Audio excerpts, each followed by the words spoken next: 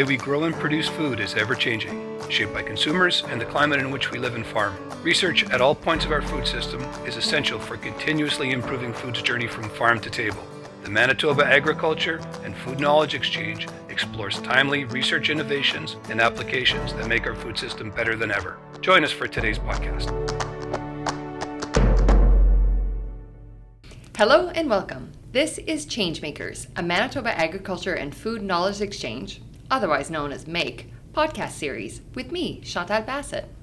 In each episode, we'll chat with an academic member of the Faculty of Agricultural and Food Sciences at the University of Manitoba to find out about the research and innovation they're working on and how this is shaping agriculture and food production in Manitoba and around the world.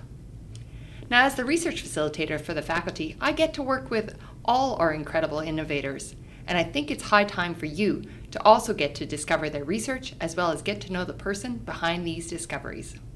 Today, I'm joined by Dr. Nandika Bandara, our very own Tier 2 Canada Research Chair in Food Proteins and Bioproducts and Professor in the Department of Food and Human Nutritional Sciences.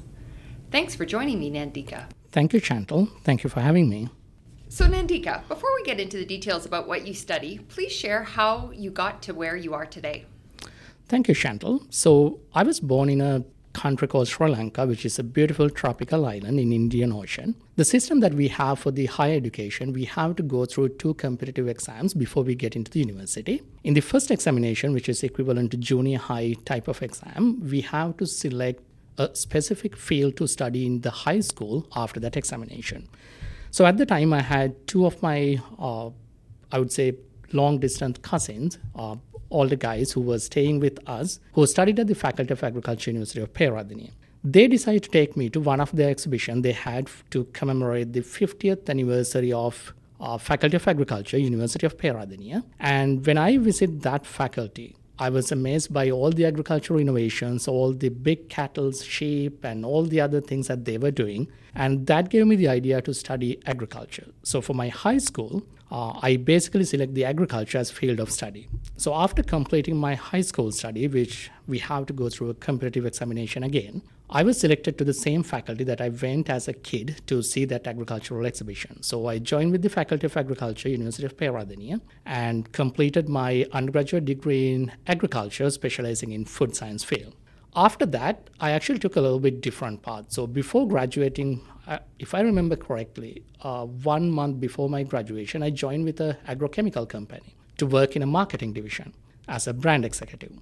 After working for that agrochemical company for 2 years, I joined with a completely different sector again, and I joined banking. I worked as a bank manager for almost 2 years, and then decided to come back to studies and do a graduate school in University of Alberta, Canada. So my wife was doing studies at the time, so she basically convinced me to come and start studies. So I came to University of Alberta, started my master's degree in food science, and then complete my PhD in food science at the same institute. And during this time, I was really interested in working with the protein as my main research area and working on the innovations that we can bring in from the other disciplines, especially in the areas like material science, nanotechnology, chemistry. What can we get towards improving the food industry or the food science? So that's how I get into the research that I'm doing right now. After my PhD graduation, I got the postdoctoral fellowship in the NSERC postdoctoral fellowship, and I went to the University of Guelph Food Science Department to continue my postdoctoral studies. However, I got a faculty position at Dalhousie University at the same time. So I only stayed in Guelph for, I believe, 5 months, and then moved to Dalhousie University to start my independent academic position. So I was hired as an assistant professor in food bioscience. I was there for almost closer to 2 years. And then there was a advertisement. There was an advertisement related to the Canada Researcher in Food Protein and Bioproducts at the University of Manitoba. So I decided to apply for that one because that's where primarily my research was happening at the time. So that's how I ended up in University of Manitoba. And Nandika, we sure are glad to have you. Can you tell us a bit more about the focus of your research, the fact that it is interdisciplinary, and what challenges you're trying to solve? Thank you. That's a really good question. Unlike most of the traditional food science field, as I indicated earlier as well, I'm trying to work with different disciplines and bringing the knowledge from those disciplines to advance the field of protein innovation. So in terms of my main research, I have 3 main research themes that's currently working, like we are working in our research group. Overall objective of all the research happening in our research group, our food, protein, and bioproducts lab, is related to improving or advancing the protein innovations, trying to find value-added applications to the protein industry, especially in Canada. As you may know, we do produce some of the pulses and other oil seeds. We're leading producer or like second largest producer in the world. But unfortunately, we don't really process them. We basically send them towards the other countries as a bulk commodity for processing in different places. And sometimes we even import them back as ingredient. So some of the advances, some of the innovations, or some of the research that we are doing right now will be trying to tackle those issues. Can we process those materials? Can we process those pulses or oilseed within Canada and use it for value-added application? That would be the primary objective or the overall area that we are working right now. In terms of specific themes, as I mentioned, we do have 3 primary research themes in our group. The first one is about the sustainable ingredient processing area. So under the sustainable processing area, we worked on protein extraction, both wet and dry fractionation technologies, with a special focus on sustainability. Most of the protein processing, especially wet processing technologies, right now we have in the commercial scale, focused on using high amount of water or using large amount of chemicals or working with extreme conditions in order to get the plant proteins out of the plant matrix. All of them are working commercially fine, but at the same time, with all the advancement or the interest in sustainability, we need to find innovations that are more sustainable, using less resources, and some of them can be recycled. So we are working on one specific technology called deep eutectic solvent. Even though it's new to protein industry, this is something that used in other industries in the past. So we work with this technology. We work with different oilseed and pulses and manage to develop this deep eutectic solvent-based extraction into a certain level that it can actually compete with commercial extraction method in terms of the protein quality, purity, and the extraction yields. And in terms of the function, it's sometimes even better compared to the other extraction methods. So that's just one area under that protein ingredient processing theme. The second area we work under that theme is about using new technologies, especially non-thermal technologies, on modifying these protein. Dry fractionation is a great technology in terms of making protein ingredients. But the challenge is with dry fractionation, there is a certain limit that you can go in terms of protein purity, maybe 55 to 60%. Best case scenario, 65%. Can we get the same protein functionality by modifying it with some non-thermal technologies? That's what we are trying to do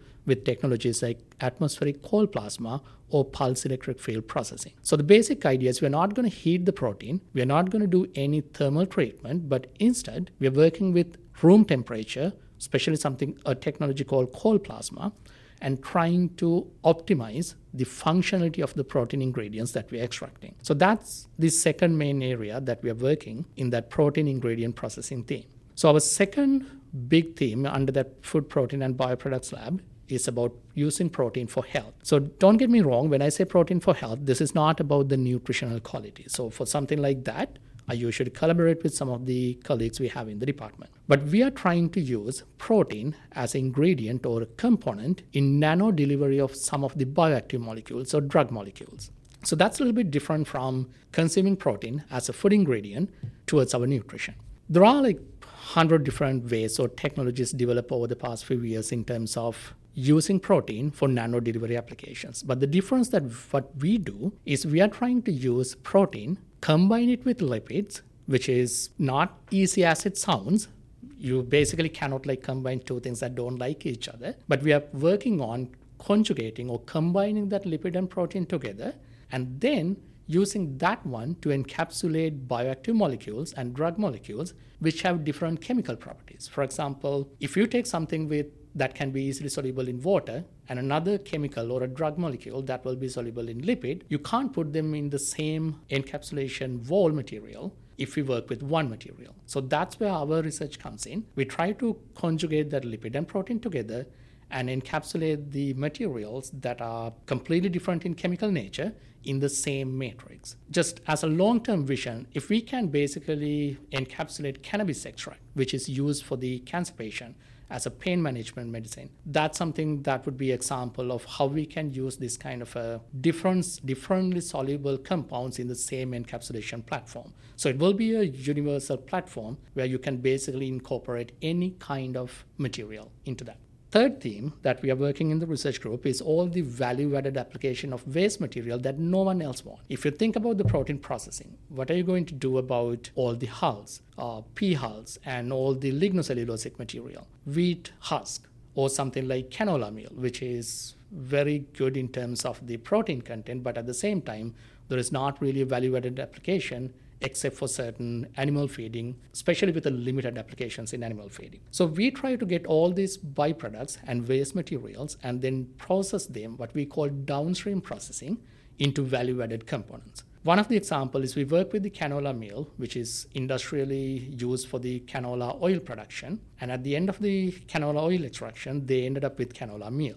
The challenge with that is once they go through that oil extraction process, all the protein remaining in the canola meal is completely denatured and you can't really use it for the food application. So with that, we try to use those kind of a protein and even other lignin and cellulose part towards developing something like packaging materials or using poultry feather as a byproduct to make wound healing materials.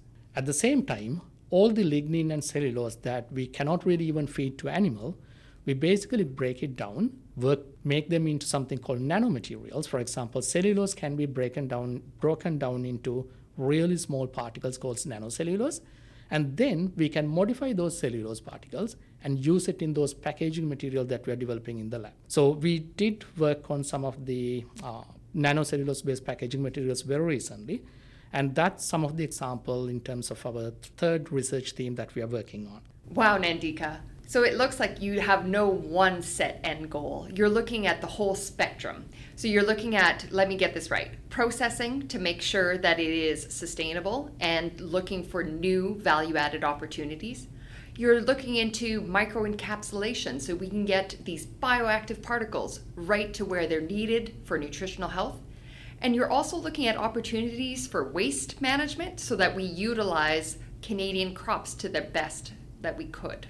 Beyond that, what impact do you hope your research will have? Thank you, Chantal. So you basically summarized everything that I said into one line, which is great. So in terms of the impact, I think I already mentioned about some of the industry-specific impact that we are looking at. So that's one aspect. So if we can develop technologies that the industry, especially small and medium-scale industries, can use, that would be an advantage when it comes to improving the Canadian protein innovation ecosystem. That's one of the main impact that we are expecting.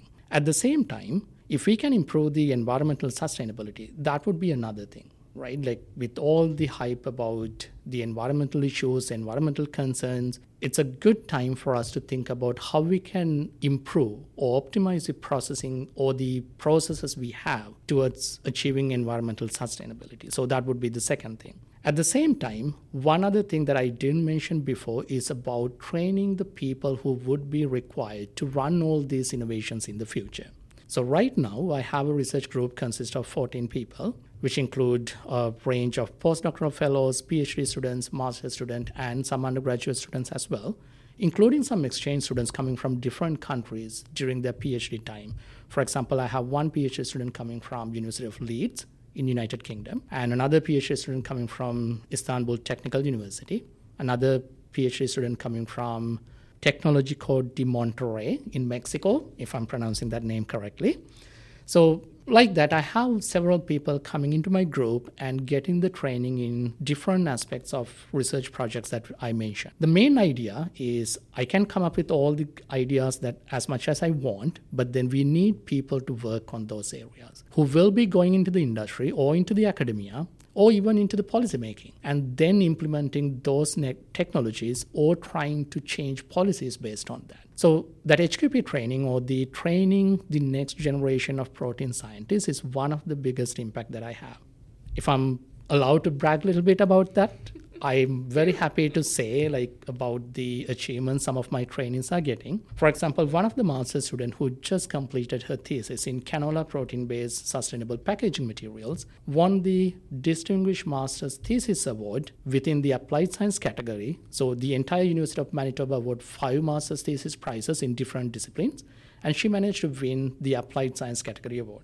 When it comes to the national and international conferences, our trainees are winning awards in multiple locations. For example, if I start with the Institute of Food Technologies, for the last 2 years, we have one person at least winning an award in graduate student research paper competition. And this year, there was a Protein Innovation Challenge. Group of my students compete in that one and won the 3rd place in the Future Protein Innovation Challenge organized by the Institute of Food Technologies. When we talk about the Canadian Lipid and Protein Conference last year, they did have a graduate student research competition where they selected 10 people for the final competition. 4 people came from my group, and we won both 1st, 2nd, and 3rd prize during that competition. So those are some of the examples. And within the university, Manitoba Institute of Materials Conference, both 1st place in PhD and 1st place in postdoctoral category, and overall 1st place won by people in our group. So these are the training that the students get, and they showcase that they can be the leaders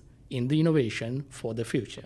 And when it comes to training those people, my approach is not just to train them towards the research. Yes, they're winning research awards, they're winning presentation awards, that's great. But I want them to be the leaders who can lead the innovation for the next decade or going into industry and lead that industry. I'm very happy to say that I have not just 3 people over the last 3 years at the University of Manitoba winning Emerging Leaders Award at the University of Manitoba.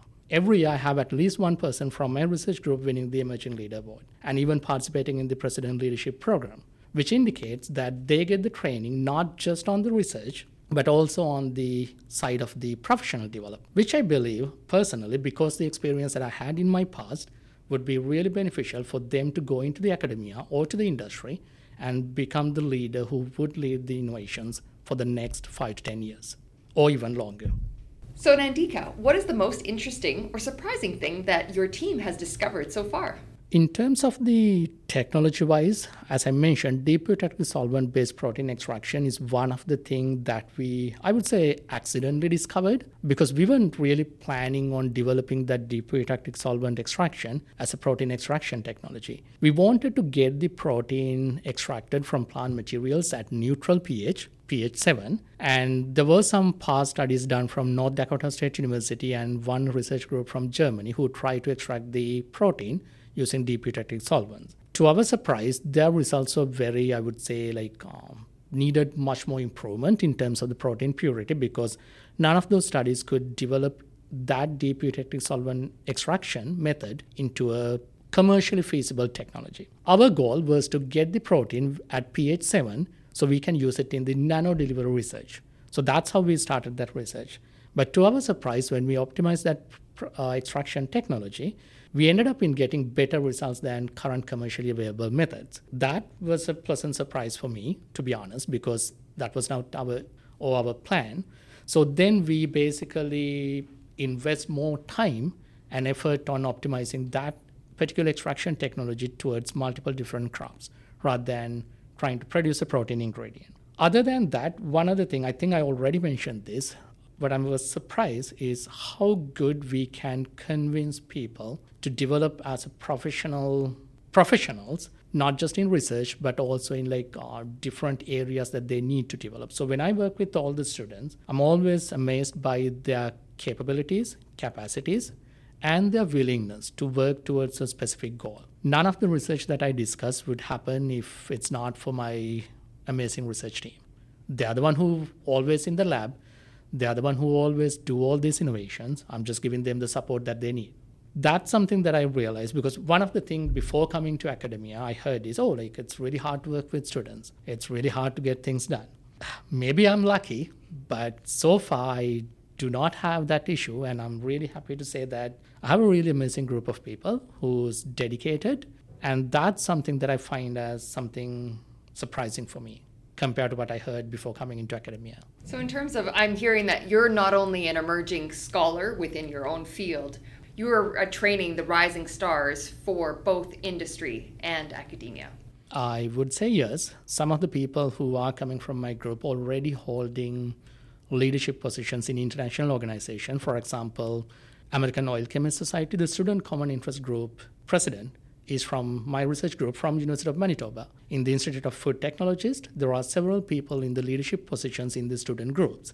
So yes, they are not just doing the research, but they are leading not just at the national level, but at the international level as well. So, Nandika, can you finish us off by telling us one thing about yourself that is unrelated to your research? Do you take the time? Yes, I do. So one of the things that I really like to do is playing cricket, which I did from my school time. So I do play cricket. But other than that, one thing that I'm really like, which I know all the Winnipeggers would hate me, is supporting hockey. Not to Winnipeg Jets, but to Edmonton Oilers. So Oilers is my team, and I always watch any Oilers game that comes in the TV channel or anywhere. So I'm a big Oilers fan. I started in Alberta, so that's where I started following hockey. So that's one thing I would say that most people do not know me except the people beside my house, because every time that hockey season comes in, I have a Oilers flag waving on my house in the middle of Winnipeg. Well, Nandika, I have to assume that any Canadian would love to have the Stanley Cup back in Canada, be it the Winnipeg Jets or the Edmonton Oilers. Absolutely. All right. So, Nandika, thank you so much for chatting with me. This has been Dr. Chantal Bassett, joined by Dr. Nandika Bandara, Tier 2 Canada Research Chair in Food Proteins and Bioproducts at the University of Manitoba. And that is it for today's episodes of ChangeMAKErs, the Faculty of Agricultural and Food Sciences Research and Innovation podcast. Join me in future episodes to hear about other fascinating research being led by agricultural and agri-food innovators at the University of Manitoba.